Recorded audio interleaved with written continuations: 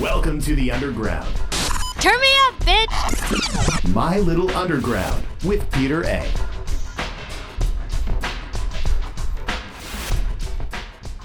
It's My Little Underground.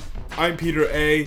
Today is a really exciting show because returning to the show once again is Malcolm Smith, who is the star and creator of a brand new web series I highly recommend.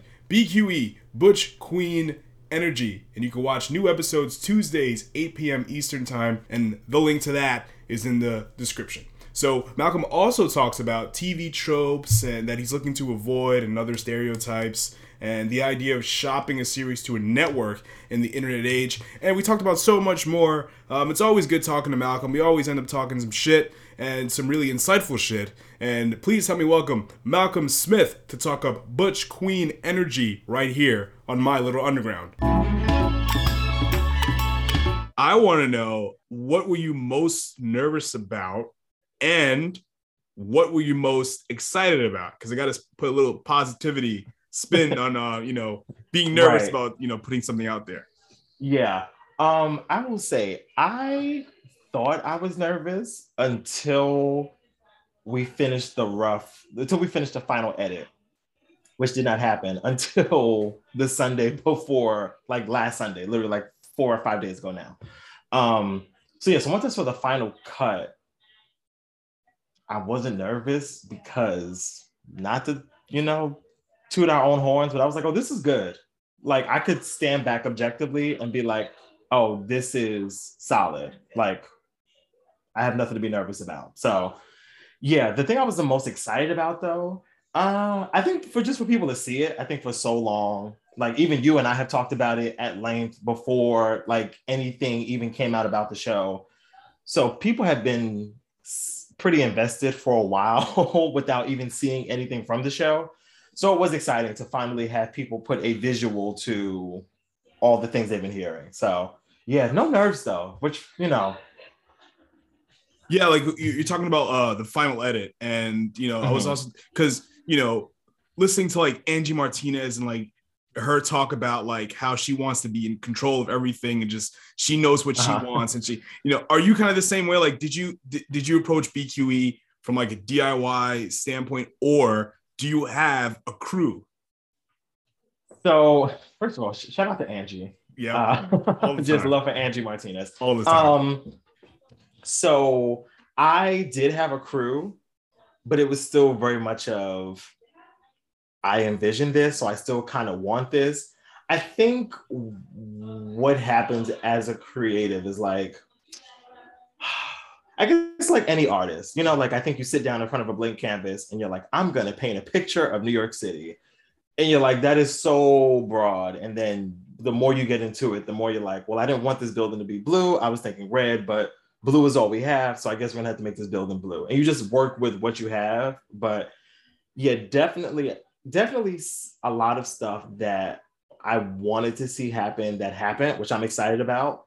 But a long list of stuff where I was like, oh, we're not gonna be able to do this. Oh, that's not gonna work. So yeah, but definitely a crew, which shout out to my crew, just they really held it down. Like so good. Yeah, I'm watching the show, and then some of the shots you had were very interesting. Like what was homeboy that was jogging in the park and then he gets on the train to come to your house for your party. Yeah. So there's one shot where like, the camera's so close to the train coming in. Like, how did you pull that off? Like, that's insane. So that is all the work of our amazing DP, Karan Murray, who is just sick with, I feel like a 90s rapper. He's sick with the camera, but he really is. Like, he would say stuff to me. And it's funny, when we first, because he was actually, whatever. He was the second DP that I was going to work with. So I knew that time was going to be like really crunch for us because we didn't have a whole lot of time, didn't have a whole lot of money. And I was like, we need to get everything we need to get on these specific days. So I wanted to do very setup and just like quick camera talk. So like I wanted to get just like one wide shot of just everything in the scene, then going for close-ups for each individual character, and then move on. Karan wanted to do aerial shots. Let's bring the drone in. I'll do a handstand, spin around backwards. And I was like, okay. I mean, I'm not going to stop you. Like, if this is what you want to do, let's do it. So, yeah, between him and then our sound person, Corey, who was also like kind of like his right hand in, setting up shots. The two of them together really thought of some really, innovative things. So, yeah, between them and then our directors, it was a collaborative effort. But yeah, he went way beyond what my expectation was. So, did you use an iPhone? No. Oh, like we use an iPhone. You know what's funny? We used the iPhone for almost everything in that beginning montage. So all of the Brooklyn shots, all of that was mainly from my iPhone. Wow. Shot by me, funny enough. That was me right out on Fulton Street with the yes. Wow. Yeah. Oh, please, simple trick. Change your camera settings. Go all the way to highest, quality or whatever they call it. Yeah. And yeah, you got a 4K camera. So, well, these things are made to be feature film cameras and whatever. That's what the whole marketing was for all these latest iPhones over the past few years. Anyway, so why not? Yeah. Because you're gonna drop a few grand on a camera, might as well spend like at least half that on on a good camera to make a full series out of, which is really cool. Right. Yeah. Yeah.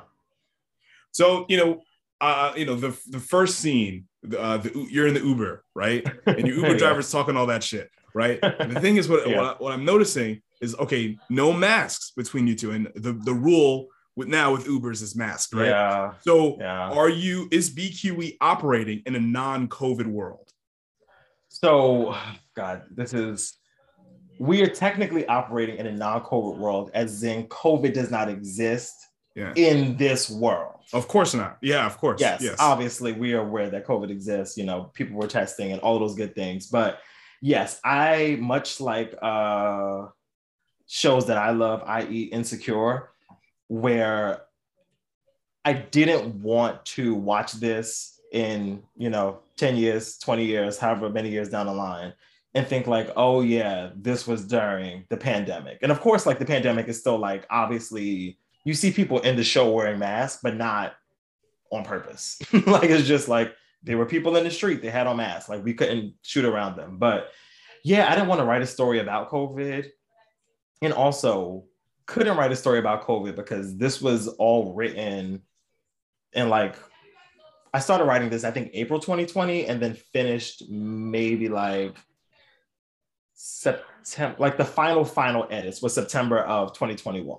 So being heavy in the pandemic, I was like, I don't really want to write what we're living right now, because what we're living is not fun. And I want to kind of go outside of this world of, freezer bed or freezer trucks and hospital beds and blah, blah, blah. So yeah. No COVID.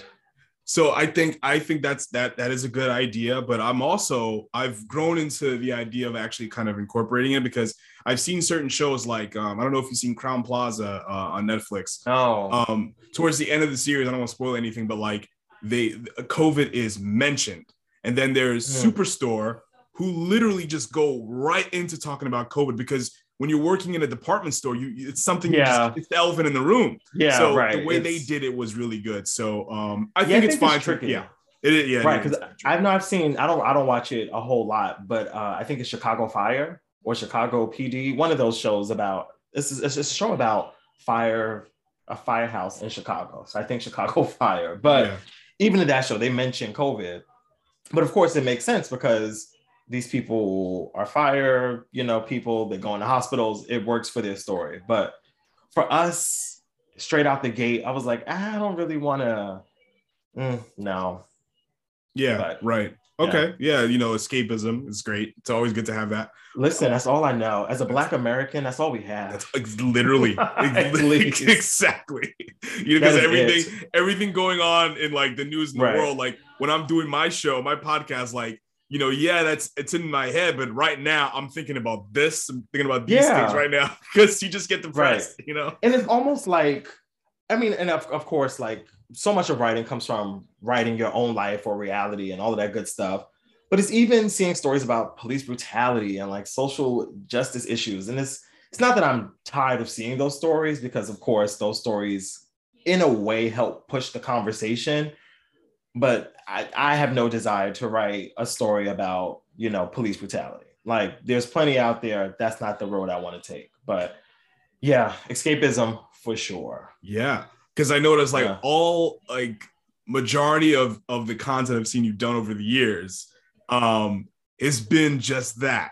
Whatever day when I would watch Still Diverted on a Friday afternoon, it's like, okay, I would just kind of forget about all the bullshit that happened that day, even if I was in a bad mood, Yeah, and then when I would I would see you guys record it, you and Kenny, and I would just kind of just laugh hysterically and just forget about everything that I went through. Tuesdays listening to The Click, it's like sitting in rush hour. The Click, oh my god. Yeah, I think about that show. Shout out to The Click. Oh my goodness, dude. Wow. Yeah, I hate to bring back all those. If what a throwback. Yeah. No, I don't try to forget. I just forget because so much time has passed. Wow. Yeah. But that's kind of been a constant thread of my life where I'm always like, where's the joke? Where's the funny? I know shit is dark right now and I know shit is sad, but let's try to find the light side of this. Because if not, we'll never get through it. It's so difficult because I was talking to certain musicians and other POC musicians, and they would tell me, I need to do something. I'm like, you don't really need to do something. You have to learn how to survive within yourself, whatever that means for you. It's challenging. But when it comes to other real life scenarios and in life that's not COVID, when you're writing your stories, do you, I know, escapism is the thing, but do you ever even by accident or, whatever, do you incorporate certain real life elements that, especially with what queer people go through or what Black people go through, any kind of real life element, do you ever think about, incorporating that into your story? Oh, absolutely. Because the show, I write from a place of escapism, but also still realism. It's definitely still pulled from my life, other people's lives around me. I won't go too deep into what in the story is mine and what belongs to the community around me. But there's a lot of stuff in this show where if it did not happen directly to me, I can find someone that it happened to. So yeah, definitely pulling a lot from life. I think that's also what we enjoy about the shows we love. We're those shows where you're like, oh, these people feel so familiar. They feel like my friends. It's because, you're talking about stuff that people are dealing with, that normal people deal with, and we're all normal people. So yeah. And it's because watching the show is it's a show, but it's I feel like I'm watching just people just hang out. You know what I mean? And that was, thank you. That is a compliment. Yeah. That was kind of the point. To know me is to know that I'm a huge, huge fan of Girlfriends. And what makes Girlfriends so special is that there are a lot of episodes of Girlfriends where you can obviously see there's a story here. Every episode there's a story, but there's sometimes where it feels more intentional, Tony's going to court to get custody of her, but stuff is more, specific. But a lot of the Girlfriend scenes that I love the most are just them sitting in Joan's living room or them at the Blue Bar. And it's just these people are just living life and they're just catching up with their friends. And some days the catch ups are much more eventful than others, but we're always catching up. So yeah. Thank you. Where did they go? I remember in the first season, they went to this one restaurant that Kelsey Grammer popped in once. And then where was the other place where they hung out? Season 1, that's so long ago. That was for season 1, yeah. And then because there was a restaurant they used to go to a lot, but I don't remember the name of it. Yeah, but I forgot. I could see it in my mind, but I can't tell you the place. Yeah. But I bet maybe in your show you're gonna have a different central location, each season or whatever. Maybe. Well, we'll see. Get out of my brain. There's a spot that the guys frequent pretty often. So yeah. So it just makes me anticipate, what's happening, the little things that I noticed. Yeah. So BQE is airing, I guess, or streaming on the Lennox Letters YouTube page. Now, what exactly is that? Because I was totally confused. What is this? What's happening here? Got you. Right. So back in, oh God, I should know this much better. Well, I don't even know our own story. I want to say back in 2014 or 15, me and Now they've become creative partners, but friends at first. Essence Mason and Simone Smith, the two of us were like, we should do some stuff together. So they were working together as a duo. I came in the later part of it, and the three of us kind of became a team. And we had a production company called For Art's Sake 125, which how many? I think we did 3 short films and then 1 compilation piece. So like a collection of monologues, poems, and short stories. So yes, that was the original production company. Like all great things, we were like, we need to rebrand. We need to kind of step into our adult, situation now. And that's where we got Lennox Letters at. So Lennox Letters is an ode to Harlem. It is an ode to writers. It is an ode to where we all met at the Apollo. So shout out to Harlem. Interesting. Yeah. So it's like it's like a collective of different kinds of creators. So like other kinds of content is probably on the way, right? So, what's funny? The reason why we did the name change is because other content was already happening. Because we did short films, and then in 2019, Essence wrote a musical that we all worked on together. And it got to a point where we were like, okay, we're not really just doing short films anymore. Like we're kind of branching out into other areas, which is why we wanted to rebrand and rename so that could be something that kind of encompassed everything that we're doing. So, yeah. Okay. So, what are some things? What are some things that Lennox Letters has planned for 2022 that's not BQE? You're asking too many questions. Too many questions. I'll be honest. This show has been a lot of heavy lifting. Most of the energy and just my own little brain that I would be using to create and do other stuff has been all poured into this show. So, I will say for now, I can't say too much, but there was one other thing that we were working on in like mid 2020 that kind of got a hold on it once BQE started picking up, shooting and all that other stuff. But we're staying busy. Was that too cryptic? No, that's fine, because I'm going to poke you again in a couple of weeks and ask you more. Okay, so that's kind of my nature. But okay. It's interesting with you're a TV nut too, and you hear stories about directors saying, "Yeah, I was shopping this around for like 5 years before it got picked up by HBO or wherever." Right. Now with the internet age, and you're making a web series. Is that are you thinking about shopping any sort of content outside of BQE to any kind of network, or it's just I'm just going to operate in the internet space and then see what happens there? So you're asking good questions. You're asking questions that I would not like to answer, but these are things that I think about. So, I mean, here's the thing, right? So as a content creator that wants to eventually eat off of his work, I'm sure that there will come a time where I will have to pitch to networks and studios and all of those different types of things. However, I do like the space that we're in right now. Because I mean, being on YouTube is not anything out of the ordinary. Everybody and their mama can post something on YouTube. What I enjoy about being on YouTube right now is that it's accessible to everyone, and everyone knows how to find it. So even when you start mentioning like, go find the show on Peacock or, any of those other streaming services, you have a segment of the population that is like, either I don't have it, I don't pay for it, I don't have a smart TV, I don't know how to find these things. So, so eventually I'm sure that we'll get to a point where I'll have to pitch to networks, but I do like being in sole control of it because I get to tell the story I want. I get to write it the way I want to write it. We get to shoot it the way we want to shoot it. And then we get to put it out in our own time.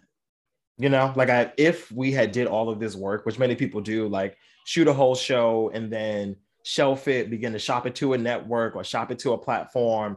And instead of the show coming out February 2022, it might not come out until February 2024, which depending on what your intention is as an artist, that could be great for you. Like if you're really trying to just hold out and get the Netflix money and go that route, go ahead, do your thing. But I think for where we're at in the process, I think the most important thing now is just eyes and really building that fan base. Like much. I mean, I cannot sit here and talk to you about any of this without mentioning Issa Rae. And it's like Issa did a really solid job of really finding her audience, going super niche, going super specific, and then catering to them and like never forgetting about them. So that's where we're at now. We're in the building stage. We're just trying to, collect all of our friends, find our tribe, and yeah, so that when we do need to go into pitch, we can say it's us, but it's also these 50,000, this 100,000, however many people it is standing behind us. So cut the right check, pay us the right money.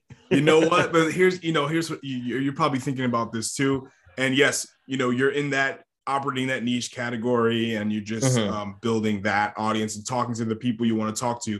But then there is when you get to that network stage, right? To me, it's no, there's no hierarchy. I don't really care what anyone thinks about that. But like, when it comes to like making creative stuff, but like we know with the networks, there's certain people that have a seat at the table, and there's certain people that don't.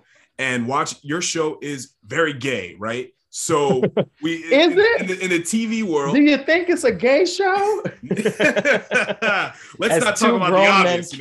I wasn't going to come on here and state the obvious. I wasn't going to do that. I got you. I have a lot more layers to me than that. But because like a lot of these networks, they don't have people that look like you or whatever the lifestyle. No, I am so aware. It's gonna be challenging to like kind of talk to them because they don't know what the hell you're talking about, And you know what? Yeah. To be really transparent, that's why I didn't talk to them. Uh-huh. Like and even in the first episode premiering, and of course people are really great. Like people have really great intentions. Like I'm not trying to say this like that, but even once the trailer came out, people were like, "You got to pitch this to Netflix. You got to pitch this to Hulu." And I'm like, I feel like at this process, I feel like you need to know yourself so well, because so many people will come in and try to infiltrate, whether they mean it or not. And like, the show is great, but instead of this, maybe let's add in, a white gay character, because that'll help reach more audiences. And it's like, well, I'm sorry, white gay people don't exist in this world. You can watch the show, you can enjoy it, but this is not the show about the group of gay white guys in Brooklyn. So no. Yeah. No. And I feel like when you start talking to, people that make these decisions, very rarely is it, we'll take this show exactly as it is. Because of course it's still a business. They want to put their own twist on it. They want to say, oh, this was our addition to this project, so it's really our project now. Yeah. So, and I can imagine the token white girl that you have to have, Molly, just kind of inserts herself into your friend group. Hey guys, right. It doesn't know her privilege, or anything. Now we do have a quote token white girl in the show. She doesn't come off like that, but there is definitely, that's funny. I didn't even think about that. That's, actually the next episode 2 is when we see our good sis Katie, but that's that's great. And her name is Katie. Oh, yeah, I mean, come on. I can't wait. Love that. Like you watch a Tyler Perry show, there's one token white person in that show. Because the network's like, you got it. Come on. Somebody at Lionsgate was like, hey, please put somebody in. Just do it. Just do it. Right. Is there any kind of like TV or web series tropes that you're actively trying to avoid? Yes. Oh, great question. Oh my God. So the homosexuals. Can I talk to my people, Peter? Go ahead. Y'all, we have to stop this. So there is so many gay web series are so over sexualized, and like not to the point where like, because some people can look at a show like Insecure and be like, oh my God, it was so over sexualized, it's so sexual. On like a lot of gay web series, there's like full-blown like intercourse and like people giving each other fellatio, and I'm like, whoa, y'all. Wow. Like, I understand that we are sexual beings. We are all sexual beings, but like, do we gotta be out here in these streets like that?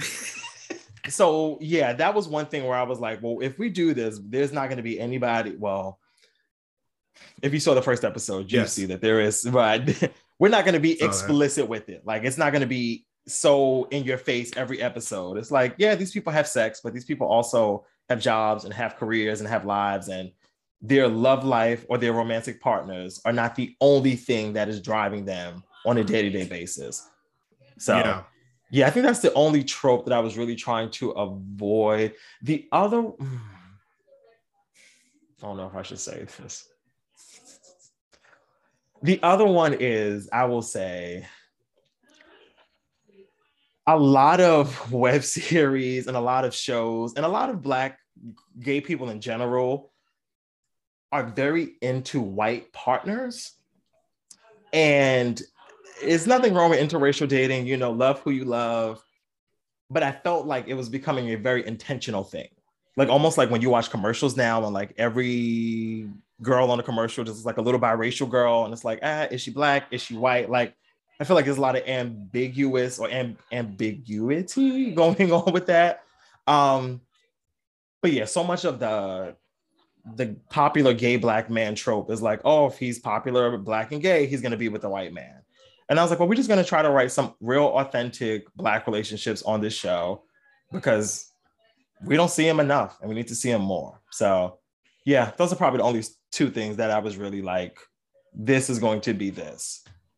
So like, as you know, you're an avid TV viewer as well. You know, when you're watching certain shows, is there any kind of tropes that you notice are like, oh my God, no, just generally speaking, not just. Oh, just generally. I'm sure. You know what's funny? I've actually stopped watching a lot of TV because of things like that. Wow. Where I'm like, I can't even get past this because this is just so, But I don't know if there's any tropes that stick out automatically. I mean, of course, there's some that are just like the typical ones, like the stereotypical Black woman who's like rocking her neck and she tells it like it is and she don't take no mess from the boss. You're like, okay, girl, whatever, sure, you don't take no mess from the boss. So that's really, honestly, anything that's a trope, I'm not really a fan of. So even like the Valley Girl, I'm like, we've seen it so many times in so many 90s sitcoms. Just write real people. Like if you're gonna write a Valley Girl, write a Valley Girl, but also like let her have some depth. Like let her be a real person. So yep. Character first. That's always my thing. As long as you come from an authentic place with character, I can deal with the trope if it's rooted in reality. So perfect example, Black man playing a gangbanger. Not my favorite thing. Black man playing a gangbanger on Insecure who play, like, now we're talking Thug Yoda. And you're like, oh, you have a very specific reason why he's a gangbanger. And it's like, you get beyond the surface level of just, he shoots people. It's like, oh, he's a gangbanger, but he has heart and he has a daughter. He cares about people. So, yeah. Yeah, like that guy in Everybody Hates Chris that calls Chris little dude from across the street. Every neighborhood has that. Yes, you know? which is my Twitter name because I love Everybody Hates Chris. That's why I love Tyler James Williams. And shout out to Abbott Elementary. So good, man. Which I know you love. We have absolutely love it. No, it's so good. I know. Oh my goodness. Yeah. It is. I know they're on hiatus for 3 weeks, which is so annoying. But yeah. Well, I don't know why. I don't even know. It's not network shit. Holiday. Network just stringing us along, hating us. Yeah. But like, but if you're a fan of Abbott Elementary and you need something to watch in these next 3 weeks, come over to BQE on YouTube. We're waiting for you. Yeah. Get all those because they got a huge. Their ratings are pretty damn good. No, they beat Modern Family. Really? Like, yeah, they beat. I think Modern Families. I think it was the finale, which was their highest rated episode. Whatever the highest rated episode was, Abbott beat like a couple of weeks ago. Yeah. I'm like 10 years of TV. Abbott did it in 6 weeks. Yeah, and what's his name? What's his name from Blackish? Anthony Anderson. Yes. So he was on the Breakfast Club talking about how he was sort of low-key upset that Blackish was kind of, off the air. Yeah. I was like, because I didn't watch Blackish a whole but I like Grownish, but like, he had a point. And then because this Black show goes off and there's not a lot of Black shows on ABC, but here comes Abbott Elementary. So I'm like, okay, that's cool. Yeah. Why not? You know what's crazy? While I love Abbott, it doesn't feel like a Black show to me. I mean, the show is very Black. Let's not, let's make it clear. But I don't feel like it doesn't, I don't know. I guess my mind doesn't categorize shows like that really anymore because I only watch Black shows. But yeah. Yeah, it doesn't feel like a Black show, It's just like even though it it's is Black. A lot of Yeah, it's like all the cast members, not all the cast right. members, Yeah, it's like majority black. It's Yeah. a Black lead. All of those Black kids in it. Like it's definitely a Black show, but Yep. it's not beating us over the head about how Black it is. And I think that's why Really. it's so good. Yeah, Which is really good. It's very organic. It's very natural. You know what I Yeah. mean? They're real people. Everybody Right. knows characters like that on the show. When I tell you, I feel like I am Janine Teagues most days. I be like, damn, I'd be on some Janine, like high key. Yeah. Oh man, just a totally great show. Like I just Yeah, die so laughing good. every time I watch it. The principal, or what's her name? What's the principal's name? Ava. Ava. Oh She's my great. goodness. Man, I've grown to really just love her. She She's so be taking entertaining. me out. Yeah. And sorry. So the fact that I have to use their real names. I be getting confused. Tyler and then Quinta, their characters are about to get together. Yeah. Which means that Ava's about to be really on some bullshit to Quinta's character, which I cannot wait to see. Because she's That's been gonna be flaming her madness. already. So once the word gets out that they're together, Ava's about to be in savage mode, and I can't wait. Yeah. What a great show. A must So good. absolute must watch. Yes. If you're not Um, watching, you need to watch. Everyone. Yeah. Go out of your way. So good. Really. Yeah. When it comes to like BQE, like when you're writing this show, and if you're thinking of the viewer, right? So do you want us to laugh, to cry, to think, or all three? Everything. Yeah. I think so. You know what's funny? When I sit down to write, I was never thinking, oh, this scene is supposed to be funny, or oh, this scene is supposed to make you think, or well, you know what? I can't say that. There is. I think that the difficult thing is trying to wrap all three of them into one thing, without giving too much away. In episode 6, there is a conversation that happens about should I say it? Whatever, I'll just say it. There's a conversation that happens about bottom shaming. If you're not familiar with what bottom shaming is, it is a thing in the gay community where people that prefer to be penetrated instead of penetrating are treated lesser than, because many view it as like, oh, you're the woman in the relationship, or you're the more feminine one. So That's fucked up. Right. So I was like, let's tackle this. Like, this is something I want to unpack with my people. So in writing that scene, I knew it was going to make people think, because you have to like do it intellectually. I knew I wanted it to be funny somehow. So I was like, all right, how do we write this scene and insert jokes into something that is so serious? And then the other part is like, but you also want people to feel good. Like you want people to leave this scene feeling like, I learned something, I laughed, I feel good about what's happening next in the show. So yeah, I don't know if I'm really overthinking one more than the other, but as long as it feels right. And see, that's the weird thing about being a writer. I've heard a lot of writers say this. It's like a magical thing that happens where you can't really describe it. And that's why people say like writer's block is so big, because you could sit in front of a computer for hours and be like, I have nothing. I'm Whitney Elizabeth Houston. I have nothing to give. And then on the 12th hour, you're like, oh. And the next thing you know, you're typing away for 4 hours. So yeah, I wish I could say like I'm leaning more to one than the other, but it really is just like a composite. And then I was thinking about tropes again. Like this is probably not going to happen with any of your content, but this is basically for like, with Who movies knows? and shows that have a lot more heterosexual relationships, like the Manic Pixie Dream Girl. Are you familiar with that trope? No, what's that? So that is when, have you ever seen the movie? Let's see. Was it Garden State? Garden State, that movie. So No, I haven't. a Manic Pixie Dream Girl is like the girl that doesn't really have any other depth to her. Like her role is to make sure like the typical like white male protagonist like finds himself and like kind of teaches them or whatever. It's almost like the magical Negro. It's kind of like that. That's okay. So, yes. Yeah, it's kind of like gotcha. that. Like, so there are those things, and then there's like, this is probably not really a trope, but I've been noticing this in like 2000 sitcoms or whatever. Because you're talking about like, with homosexual relationships, like, who prefers to being a bottom or whatever. So yeah. I've noticed certain things. I've seen it in How I Met Your Mother too. Like there's like a thing like, okay, who is on top and who is on the bottom. You know, with that's kind that annoys me. I don't like that's like corny. It's very just cheap.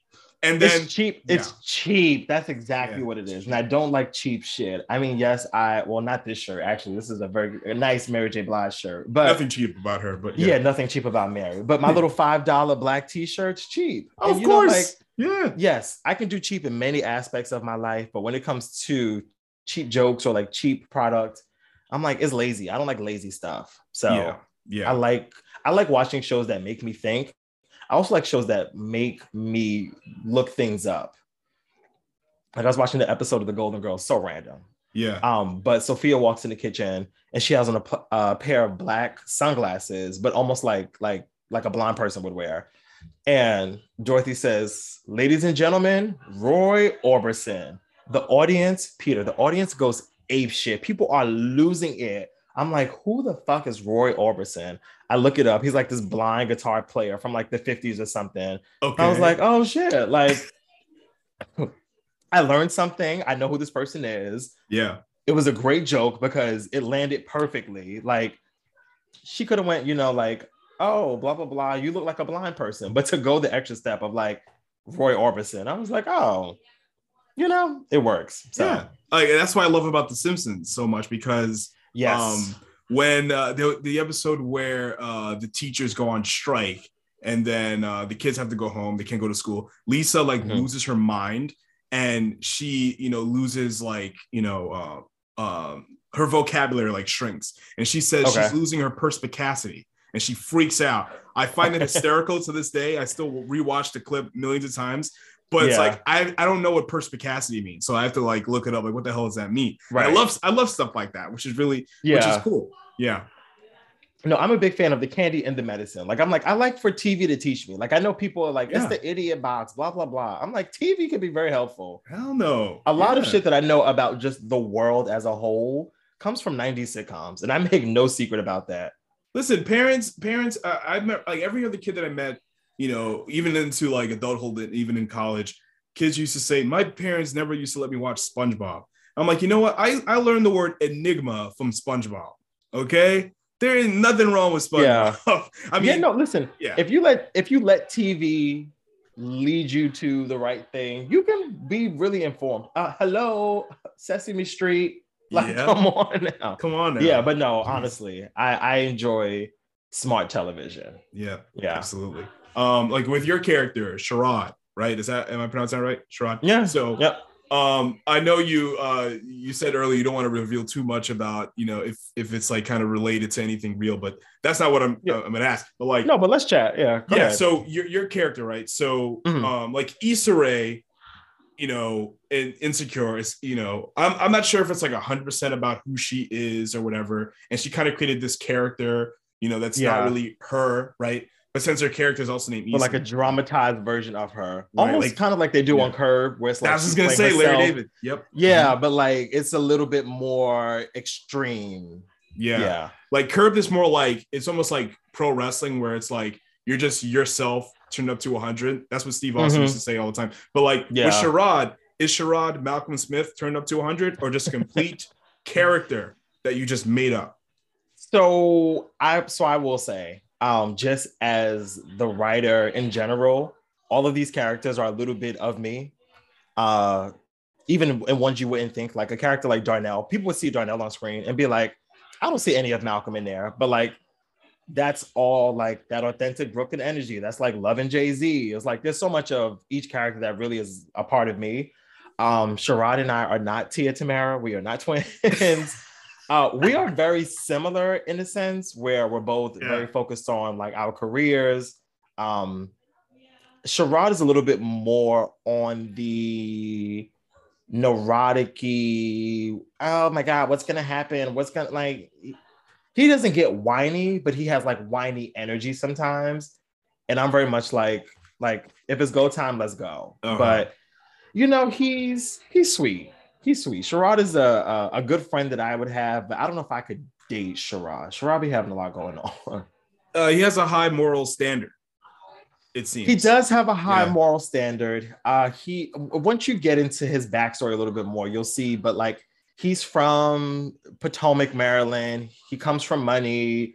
I won't say silver spoon, but what's below silver? A good bronze, like a good bronze spoon is what he grew up with. So because he's playing board games, which is interesting. Because wait, like, why is that interesting? No, because it's like you picture like 20 somethings or 30 somethings with Sherrod like going out to a bar or what I mean, like doing something a little bit more relaxed, like or watching a show or a movie, but you're playing a board game, which is fine, but it's a little bit more like, okay, we're drinking wine instead of drinking beer. You know what I mean? Yeah. They had to. I think they were drinking tequila. Yeah. But even in the kitchen scene where Sherrod's like, let's play Rose and Thorn, and Darnell is like, oh, you want to talk about feelings? You and that Drake shit. Like that's just Sherrod. Like, Sherrod is always like, come on, y'all, let's have a deep conversation. Like let's tap in, let's get deep with each other. And it's like, yo, I'm trying to watch Housewives and drink liquor and eat chicken, like or smoke some weed. Yeah, who's trying to do all that? But right. Yeah, but there is a lot of Sherrod, and it's definitely a solid Venn diagram. There's a lot where we overlap, but there's definitely a lot where I'm like, could never. Yeah, and the one thing I'm noticing, from the first episode of BQE, and I've seen it in other shows, and it's not like a bad thing, but it's like the whole thing when you're watching like dating happen on TV, it's like, okay, can you date somebody that like hooked up or dated your friend? And in real life, that is super messy in most situations, but then in like sometimes it's like, okay, that's fine, whatever. But like that's kind of interesting how you went about it, and you had a healthy conversation with your roommates, like, hey, this happened, but it's like it was a long time ago, and it's whatever. Move on, and then your man was like, are we good? Are you good? And you were like, yeah, and then that was it, which is really cool. You don't really see that, right? And I think, and again, by design. Because that really came from, again, not my personal life, but just knowing, I feel like if you talk to most gay Black people that live in America, no matter what city they live in, they can probably tell you that they know at least 25% of the other Black gays that live in their area. Now, of course, in a city like New York, that's much more difficult because much more people. But there was really a point in time in life where so many of my friends or people that I would know would either be dating someone that their friend had once dated or talked to or slept with multiple times. And it became like this weird 6 degrees of separation where everybody was kind of connected to each other somehow. And I was like, oh, this is messy. It's never happened to me. But again, just in, experiencing life, I was like, well, how would one handle this? And I'm like, it should just be a conversation. Yeah. But we got a very civilized version of how that conversation could have went, because it could have went a total different way with much more chair throwing, 5-letter curse words and all those different types of things. But Yeah. And you're wearing the Mary J. Blige shirt, and I just thought maybe, did you see the Super Bowl halftime show? Because Mary was. I did see it. I actually had this shirt on while I was watching it. Oh, interesting. Yes, I dressed in my team colors. Yes. Oh yeah, my team jersey. Yeah. Yes. What'd you think? What'd you think of it? I thought it was. I mean, I adore Mary J. Blige. Like she can do. She's on my wall right now. Like she is one of those people where I'm like, I'm not for Yonkers, but like that's my hometown hero. She's a New Yorker. Like that's my girl. But I thought it was really good. Of course, I needed more than 2 songs, because what is 2 songs from a queen? But I was like, all right, fine. We got to talk to Curtis and whoever else the hell was on the stage. Gotta talk to Marshall. Gotta talk to Marshall. Yeah. Talk to Kendrick. What's Snoop's first name? I always forget. Calvin. Something like that. Yeah. Something like that. Calvin, yeah. But. Yeah, I enjoyed it though, but I enjoy all things Mary J. Blige at all times. Yeah. So it was a very entertaining mashup of songs that a lot of people have like this warm nostalgia for, which was really nice. It was really nice. It was a lot of radio hits, which I appreciated. Yeah. It was a good time. So BQ, is it like on like you have a schedule, like every Tuesday at 8 or every Wednesday at 9 or whatever? That's it. You got it on the former. Yeah, every Tuesday 8 p.m. on the Lennox Letters YouTube channel.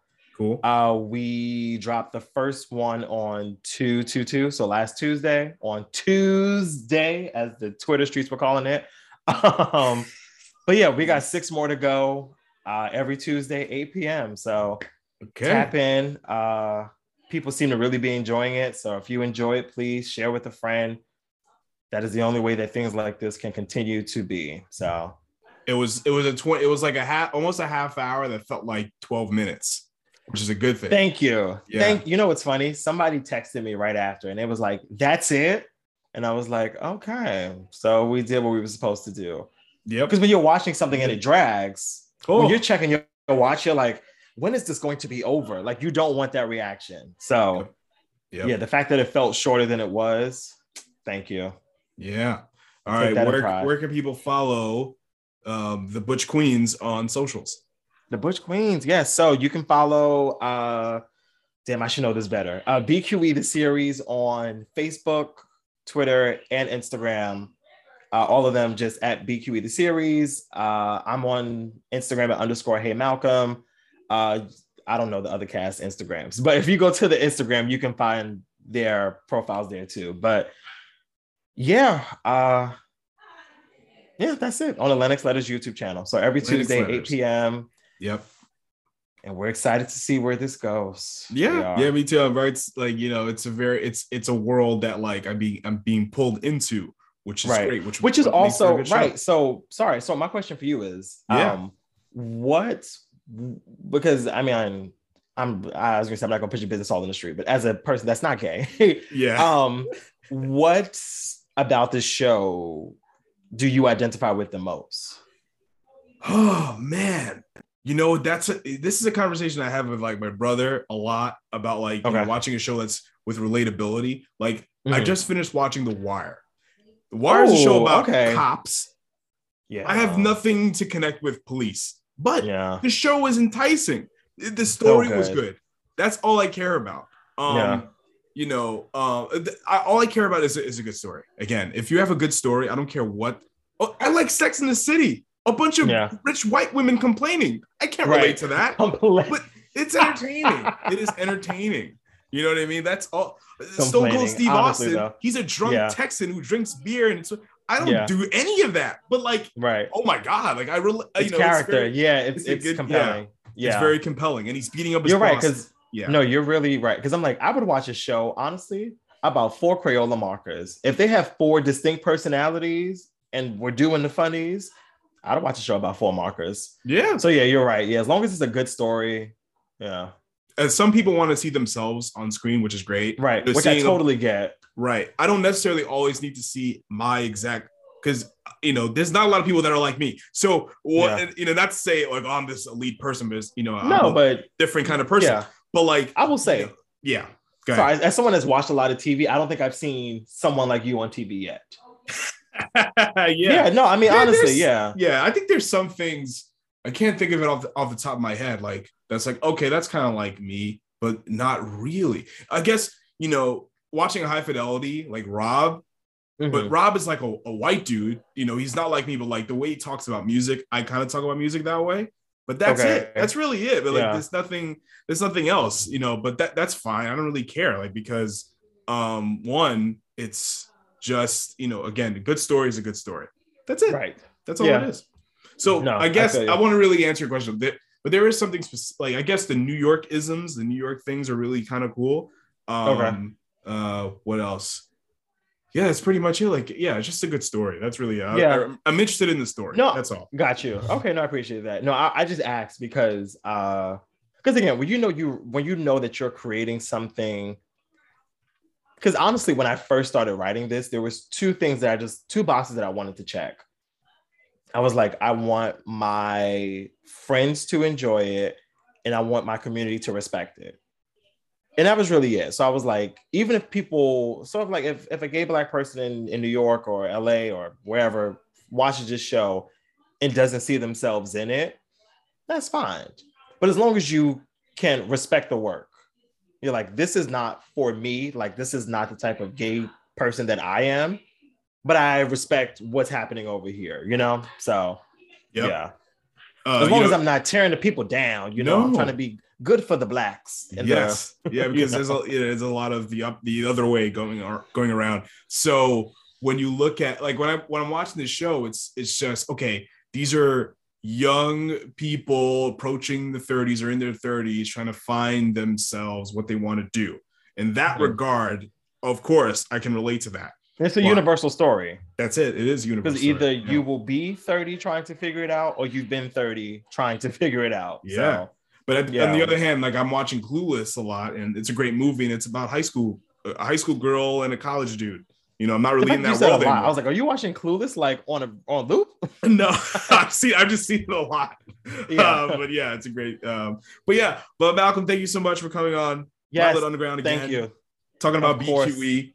You're always welcome again to talk more about it. But it's been a whole lot of fun. I feel like if I have some exclusive news, I probably won't have no exclusive news. But if I do, I'll ring it live. Yeah, the rabbit is out of the hat at this point. So for what? Oh, you mean show? Just like yeah. Right. Yeah, it's out already. So yeah. I mean, but it's still more coming. So of course, yeah. And then before I was trying to get some things out of you, but you're like, all right, I'll tell you, it's coming out this day. But then it was like 2 weeks after that, so it doesn't matter.